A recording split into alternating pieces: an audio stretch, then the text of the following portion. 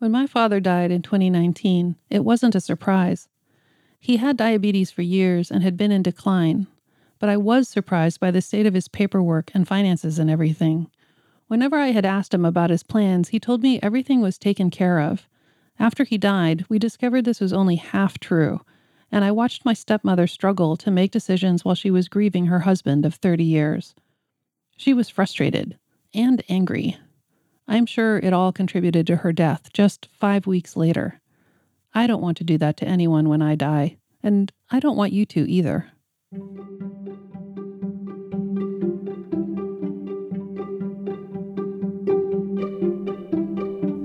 This is Dying Kindness, a podcast about the details of death and dying. I'm Sienna Stewart, and I'm going to die someday. You will too. So let's all learn what we need to do and make some key decisions before we die in order to be kinder to those we'll leave behind. Since this is the first episode, I figure I should start by telling you a little bit about who I am. Really, that starts with who I'm not. I'm not a doctor or a lawyer or a funeral director or a death doula or any other kind of professional in the death industry. My interest in this topic is because I'm going to die someday. Beyond that, I do happen to be more comfortable talking about death than most people. Maybe because I've known so many people who have died throughout my life. Relatives and friends of all ages, from infancy to old age, from accidents, illnesses, and causes unknown. Some were expected and some not. The first time I can remember doing a formal independent study of death practices, I was just 14. Then I worked in HIV in the 1990s and was the primary caretaker for my roommate as he died from AIDS. A decade later, I did research and wrote for a documentary series about pandemic diseases. That set me up well for having lots of opinions about COVID, by the way. I'm now in my 50s, and many of my peers are grappling with more of the practical aspects of death, both their own and their aging parents. More than once, I've helped friends find a mortuary, plan a memorial, empty out a home. Yeah, I'm that friend. For the purposes of this podcast, though, I'm going to play the role of reporter and host, because really, I'm not an expert in anything except being curious. I'm here to learn what is useful for you and me to know about death and dying, and how best to plan ahead in order to be kind to those that we'll leave behind. I'm going to get pretty frank on this show, directly speaking to my future death and to yours. I hope that you can hang with that.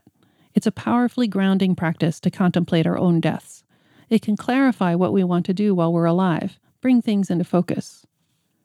To understand my motivation for this podcast, imagine what your loved ones will be going through when you die. Put yourself in their shoes. They're going to have an emotional reaction to your dying.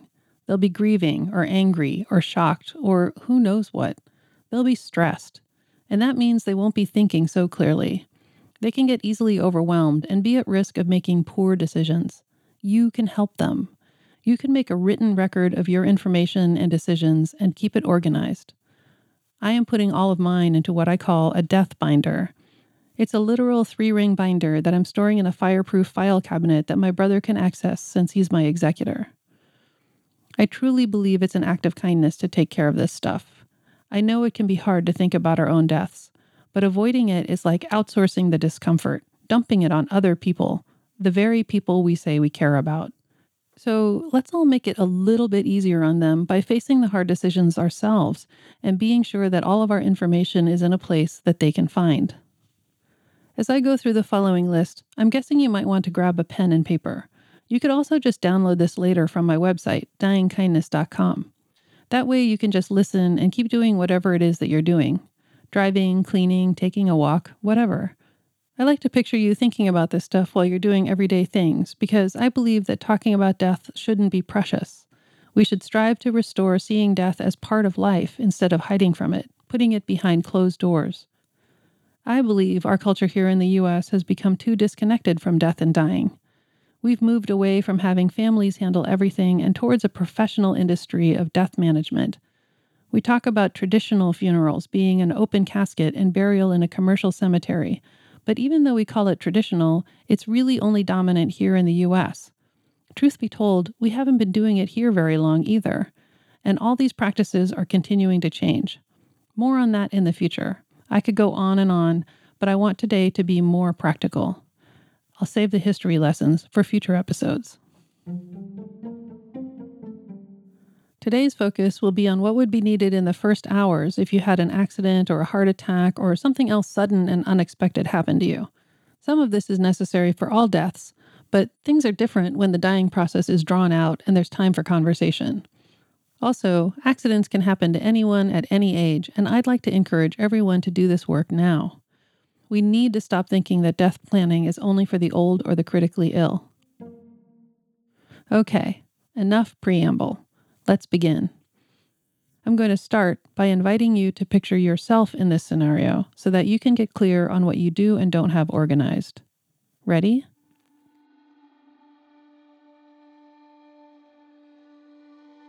Imagine you're on your own somewhere in a city and you get into an accident. You're unconscious and seriously injured. Someone has called 911. You get taken to a hospital and it's touch and go. What's next? In an accident, the first thing emergency personnel or hospital staff or whoever needs to know is who to call. These days, they're most likely going to look for your cell phone to find your emergency contact. Do you have that stored in your phone? If you have an Apple or an Android phone, or probably any phone, you do this through your settings menu. You can also put in any key medical history or medication info that they'll need. You should do this because they can get to this without having to unlock your phone. Also, make sure that your emergency contact knows how to reach other critical people in your network. Many of us have a relative as our main contact, even if they don't live nearby. You don't want to make them struggle to figure out how to reach your friends or even which friends to contact. If you're anything like me, you have multiple friend circles and they don't all know each other. So create a list somewhere to help them get the word out. Once the hospital reaches your emergency contact, here are the other urgent things that they're going to need to know and that you should already have discussed and set up. First, do you have a healthcare directive? Do not resuscitate order? I'll go into these in detail in future episodes. Your takeaway for now is that you need to be sure that you've communicated what level of effort you want put into keeping you alive if, say, your heart is still beating but your brain shows no activity, that sort of thing. Next, who are your dependents and where will they go if you can't be there today? I'm talking about children, elderly relatives, pets, those who depend on you for daily necessities like food, medicine, or shelter. Don't forget to include if you're taking care of someone who doesn't live with you and maybe others don't know about, like a neighbor. Now let's imagine that we're back in the hospital. Thankfully, your key people had time to get there. They're gathered in the waiting room. After a long wait, eventually the doctor comes in and lets them know that you died.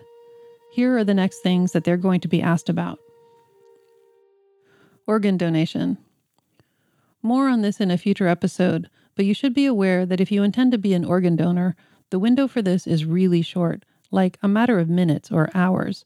So the pressure to decide whether or not to do this can be intense. If you die outside of a hospital or if you've been dead for a few hours, most of the opportunities for organ donation are gone.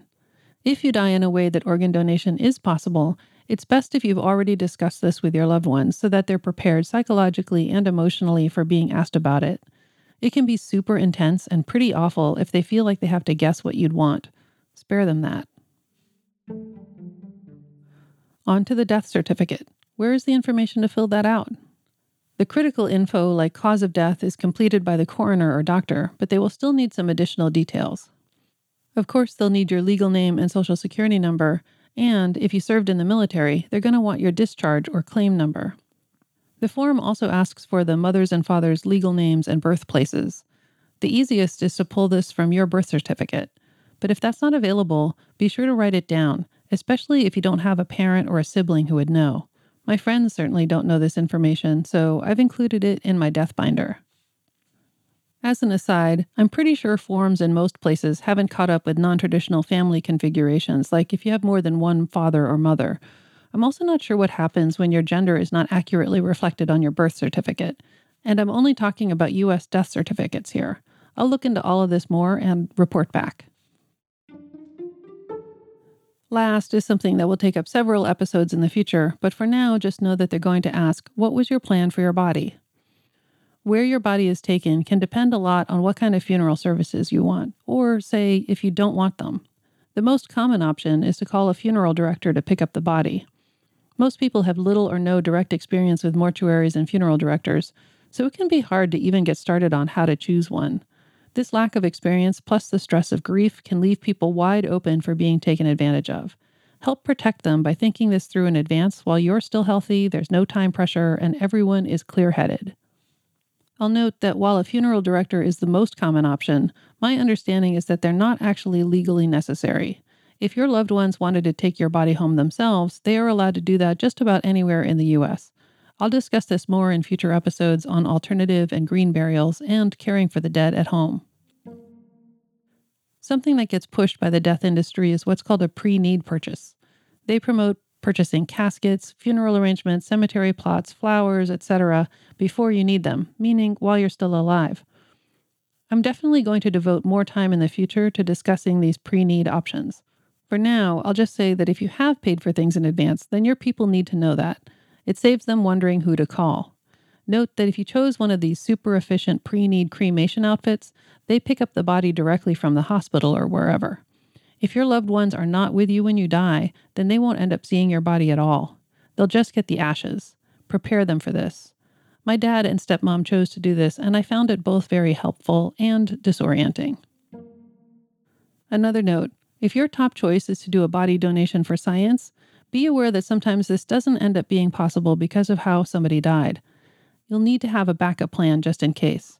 I'm looking into body donation for myself, and I'm also figuring out an alternate option if that doesn't work out. I don't want to burden my brother with that decision. Okay, take a deep breath.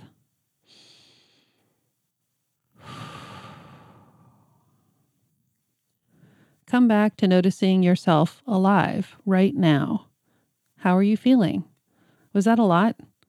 That only covers the first few hours. I'll remind you that now that you're aware of what's needed, you have time to take care of it. Here's a quick review of what we just discussed. Emergency contact stored in your phone. A list of who needs to know. Healthcare directive. Interim or permanent care for your dependents. Organ donation. Death certificate information. Where to take your body. In the next episode, I'll cover what your loved ones will need to know after those first few hours, in the first few days after your death, like funeral or memorial services, and how to handle the finances. Remember, you can get these lists and more at my website, dyingkindness.com.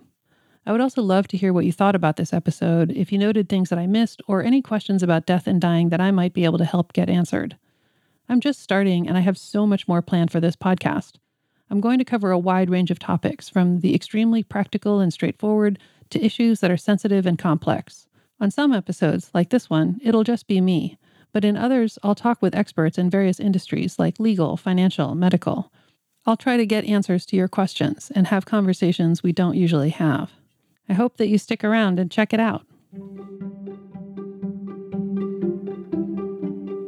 Thank you for joining me on Dying Kindness. The music is by Blue Dot Sessions. Thanks to Melody Chang for the beautiful graphics. Everything else was done by me. You can find show notes and more resources at dyingkindness.com. Until next time, I'm Sienna Stewart, and I'm going to die someday, but hopefully not before the next episode.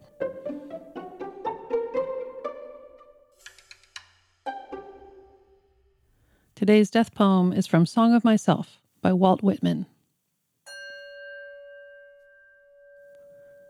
I wish I could translate the hints about the dead young men and women, and the hints about old men and mothers, and the offspring taken soon out of their laps. What do you think has become of the young and old men? And what do you think has become of the women and children? They are alive and well somewhere. The smallest sprout shows there really is no death, and if ever there was, it led forward life, and does not wait at the end to arrest it, and ceased the moment life appeared. All goes onward and outward, nothing collapses, and to die is different from what anyone supposed, and luckier.